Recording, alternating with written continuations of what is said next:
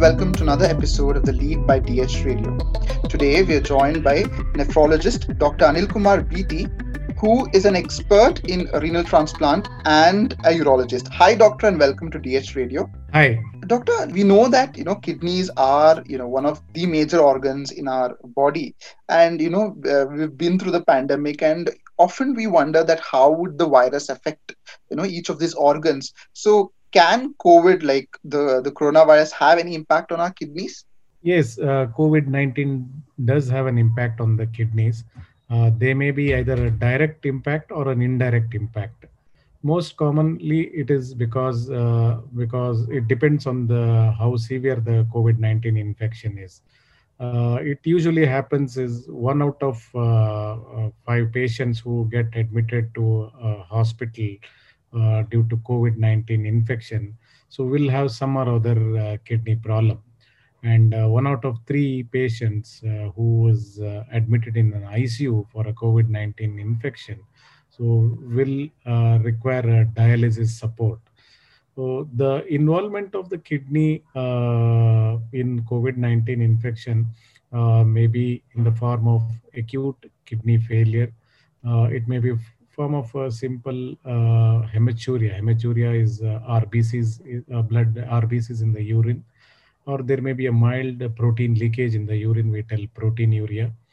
So some of these special characteristics of this virus, they have got some tropism towards the renal epithelial cells, and especially in the glomerular part of the nephron in the kidney. So where they may be responsible for some type of glomerulonephritis. It is also called as a collapsing glomerulonephritis, though it is a rare thing, but it is possible. In addition to that, it may cause other some. There is a tendency to form clots in the blood vessels, like you see in other organs. In the there may be high incidence of stroke or a heart attack. The same thing, like in the kidneys, also there may be some clots in this thing. So and there may be some kidney failure because of that. So in addition to that, there may be some indirect impact on the kidneys, like usually the sicker patients of COVID-19 infection, they may have a low blood pressure, they may be in ICU, they may develop secondary infection, sepsis, what we tell. And because of that, there may be kidney injury. So we tell acute renal failure. That improves when the patient on a whole improves.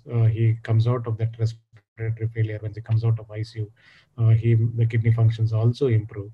So during that time, he may or may not require dialysis doing that. But it depends on the severity of the infection. Another thing is that suppose if a person is already affected by one or the other kidney disease, and he's also affected by COVID-19, in that case, how severe is the situation? So there, as we all have heard in many of the media, newspapers, uh, so those patients, they always used to give a special caution to some of the patients with the higher risk factors. So like in patients who are suffering from diabetes, hypertension, those who have kidney diseases, like if they have got a chronic kidney disease, or if they are already on dialysis, or if they have underwent a kidney transplantation and they are on immunosuppressive medications.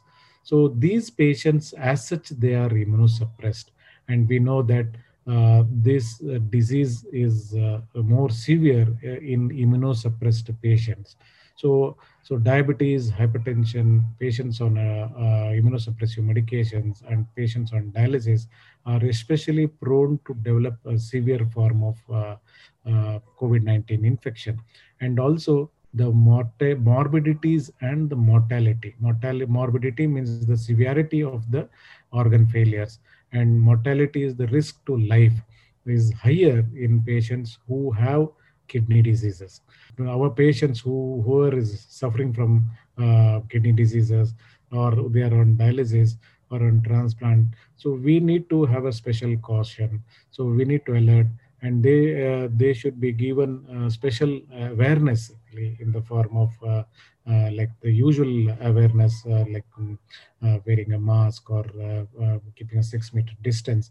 So we need to give a special caution to these patients, because if at all they get affected, so they will not be, majority of them may not be the mild or asymptomatic illness. The majority of them may develop a moderate to severe COVID-19 illness, and the risk to life is also very high. And now that we have the vaccine is out, so do you think that will also have an effect to patients? What do you think about the vaccine in general? So vaccine, there is still a lot of confusion among the public, though the CDC and the Indian government has given that special guidelines, and they keep on creating awareness among the general public that vaccine is safe and it can be used by everyone. Initially, there was a bit of confusion whether this should be given for patients who are on immunosuppressive medications, whether it should be given in patients who are diabetic patients, who are on many blood thinners. So, but we can't make any special segregation, especially in terms of vaccine. So we have in patients who are suffering from kidney diseases, so we have some guidelines that is from the Indian Society of Nephrology or Indian Society of Organ Transplantation. So what our guidelines tell is vaccines should be given to everyone, especially if at all they are on they have underwent kidney transplantation. If they have underwent kidney transplantation in less than 6 months, we should avoid giving this vaccine. After 6 months of post transplantation, they can take the vaccine. All dialysis patients can take vaccine, and even if they are on blood thinners, they can still take an vaccine. But there may be some minor adjustments with it. If they underwent a dialysis today, so on that day we tell them not to take an injection, only because of the basic reason that this injection has to be given to the muscle, intramuscular route of administration. So on the dialysis days, they would have been given some blood thinners called as heparin, so that if you give on the same day in any intramuscular injections, so there may be a risk of some hematoma or blood getting extravasated, and it may cause some problems. Other than that, there is no harm in taking vaccines. And when you talk about efficacy, how effective are these vaccines in patients who are suffering from kidney disease, especially those who are on dialysis or those who have underwent transplantation? So it is said that the antibody response may not be as good as we see in a general population, especially in dialysis patients and those who have underwent a kidney transplantation. So basic reason is these patients were already immunosuppressed, so they may not mount antibody response as equivalent to that from compared to a general population. So but having said that, so it still is beneficial, because so the disease morbidities of the disease and the risk to life is significantly reduced after taking a vaccination. So if at all a transplant patient gets infected by a COVID-19 infection, the chances of the by taking, if he has taken a vaccine earlier, so the severity of the illness can be definitely reduced, and also the mortality risk, that is the risk to life, is also significantly reduced. So that is the reason all the guidelines says that the vaccine can be safely given. And there, like any other vaccines, there are some minor vaccine related flu-like adverse effects. So that is common with most of the vaccines. So that easily can be managed either symptomatically, and it is not all the patients, all those who take the vaccine don't have that.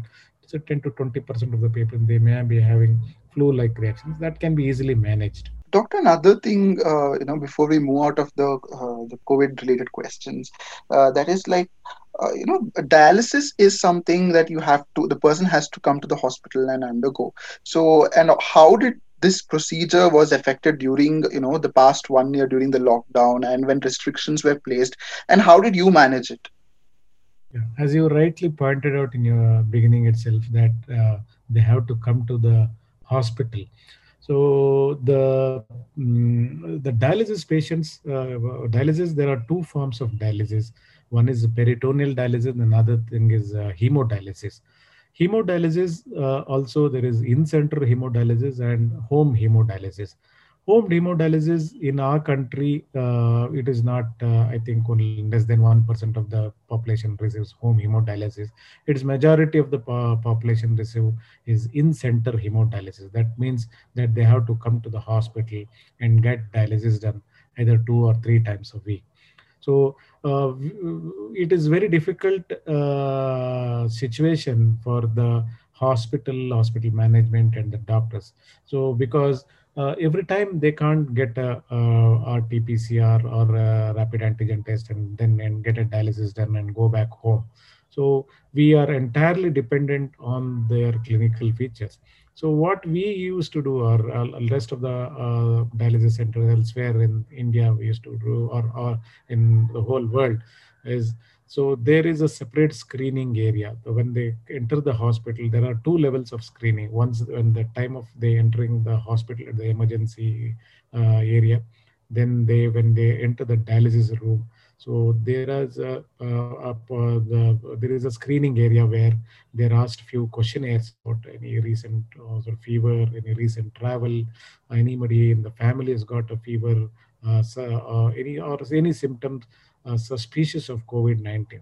So if at all they have a symptom, so what we do is we don't deny them dialysis, but there is a separate cordoning of these patients, and they are dialyzed separately. We also send a RT-PCR. We wait till the results come. Initial periods, the results used to come after 2 or 3 days. It was very difficult to manage. So as the days went by, we had like many centers were doing, and we used to get the reports within 6 to 12 hours. Actually. So if at all the report used to come after 2 or 3 days, then we had to do the dialysis in a isolation area. Then if it is turns out to be negative, he will be mixed with other patients. And other time, if at all he is positive, he's admitted in a COVID ward, and a separate area for dialysis was made. And in the dialysis unit also, so we had all separate suits for the dialysis nurse, the housekeeping staff, the doctors, and also the patients. All were strictly given awareness regarding how to wear a mask, social distancing, and every bed, the tail end, they used to have a sterile cleanser to wash their hands. So these were some of the precautions we used to take. But life was very difficult, at least in the months between May to June, where not only in our hospital, most of the hospitals in India, so there used to be shortage of supplies, which is shortage of the consumables used for dialysis, the shortage of the heparin which we use for dialysis. So many of the centers, we had to cut down the dialysis from 3 times a week to 2 times a week dialysis. Sometimes we used to promote them to go for peritoneal dialysis, which is a home hemo, like where the peritoneal dialysis is done at home itself. Sometimes we used to tell them to restrict their fluids and salt, and try to we used to get them only 2 times a week dialysis. So all these adjustments has to be made from the patient's end and the hospital, so that so we could offer them treatment at the same time. We wanted to see them that they don't get infected and they don't get hospitalized. Now, Doctor, another thing that I wanted to ask you is that March 11th is observed as World Kidney Day. So, Yeah. how prevalent is our kidney diseases in our country, and what are the most common types? Yeah, World Kidney Day is celebrated every year on the second week of March, on the second Thursday. Mhm. So the main message, what this thing is to create awareness among the general public, so that they can, because the once they get affected, because most of the diseases are chronic and they progress to end stage kidney disease, and the only options when they reach end stage kidney disease are dialysis or transplantation. So a lot of thrust is on the prevention of the kidney diseases actually. So as you asked, who are these patients who develop kidney diseases? Are especially those who are diabetic patients, especially who are hypertensive, those who have a family history of kidney disease, those who are suffering some cardiac diseases, elderly individuals, or those who are on some medications which make them more prone to develop kidney disease. These are the population whom we need to educate them. So, and we need to tell them to undergo simple screening tests so that these diseases can be detected very early in the course of the disease. And in very when detected very early, they can as well the disease can be reversed. And if they already have developed a advanced kidney disease, so we have to try measures or medications to slow down the disease. So every year, this World Kidney Day comes with a different theme. The theme for this year is living well with the kidney diseases. So what is actually means is, so unfortunately this kidney failure disease, there is we are from for many years, other than dialysis and transplantation, there is no other treatment option. So treatment, what I mean is there is no cure. So we need to just do a replacement solution for kidney failure. So dialysis is not a treatment; it is a replacement. So same thing as a kidney transplantation. The patient has to take immunosuppressive medications lifelong, and there are it comes with a lot of side adverse effects with the medications. So what we need to there are many patients who for many reasons they may not be able to afford for this type form of treatment, and there is a lot of suffering morbidities. So we need to see how they can still live well with these kidney diseases. There may be a lot of depression, psychosocial problems, socioeconomic problems. So the theme of this World Kidney Day is to make them cope up with these problems and how they can still live a good life in spite of all these problems. Okay? And a lot of thirst is towards preventing kidney diseases. So, doctor, I think we'll come to the end of the podcast now. That you spoke about, a lot of effort should go into the prevention of these diseases. So, any advice that you would like to give to people who are listening to this podcast on how to, maintain the health of their kidneys, and what can be done? So, how to keep our kidneys healthy? So, there are few tips what we can do to keep our kidneys healthy. One is we can stay hydrated, as drinking plenty of fluids will help your kidneys function properly. We need to follow a healthy diet. If you're a habit of smoking, we should stop smoking and avoiding too much of alcohol. Stay fit and active. We need to exercise regularly. So we need to monitor blood glucose. We always feel that I don't have high blood sugars or high blood glucose level. So other if only if you test you will come to know that you do have a diabetes or a hypertension. So once you are 30 or above, we need to monitor our blood glucose and blood pressure periodically, and also we need to check our blood cholesterol levels. And once you turn 30 or 40 years, better you get your kidney function test, simple test, a simple urine examination and a serum creatinine.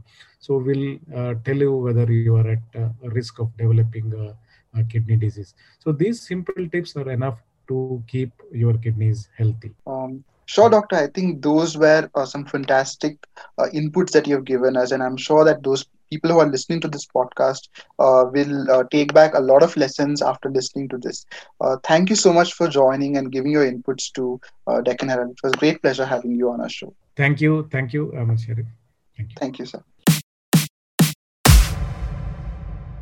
That's all in today's episode. Tune in this evening on our news update podcast from the newsroom to catch all the exciting developments of the day and to get the news while it's still budding. For latest news and updates, log on to www.deccanherald.com. Check out our e-paper at www.deccanheraldepaper.com. To read news on the go, sign up to our Telegram channel t.me/Deccan Herald News. Keep up with the news from your interested sphere by downloading the all-new Deccan Herald app, in which you can personalize, have a quick glance at news shots, check highlights and even listen to. You can get it from Google Play Store and Apple App Store, and you can find the links to the same in the description.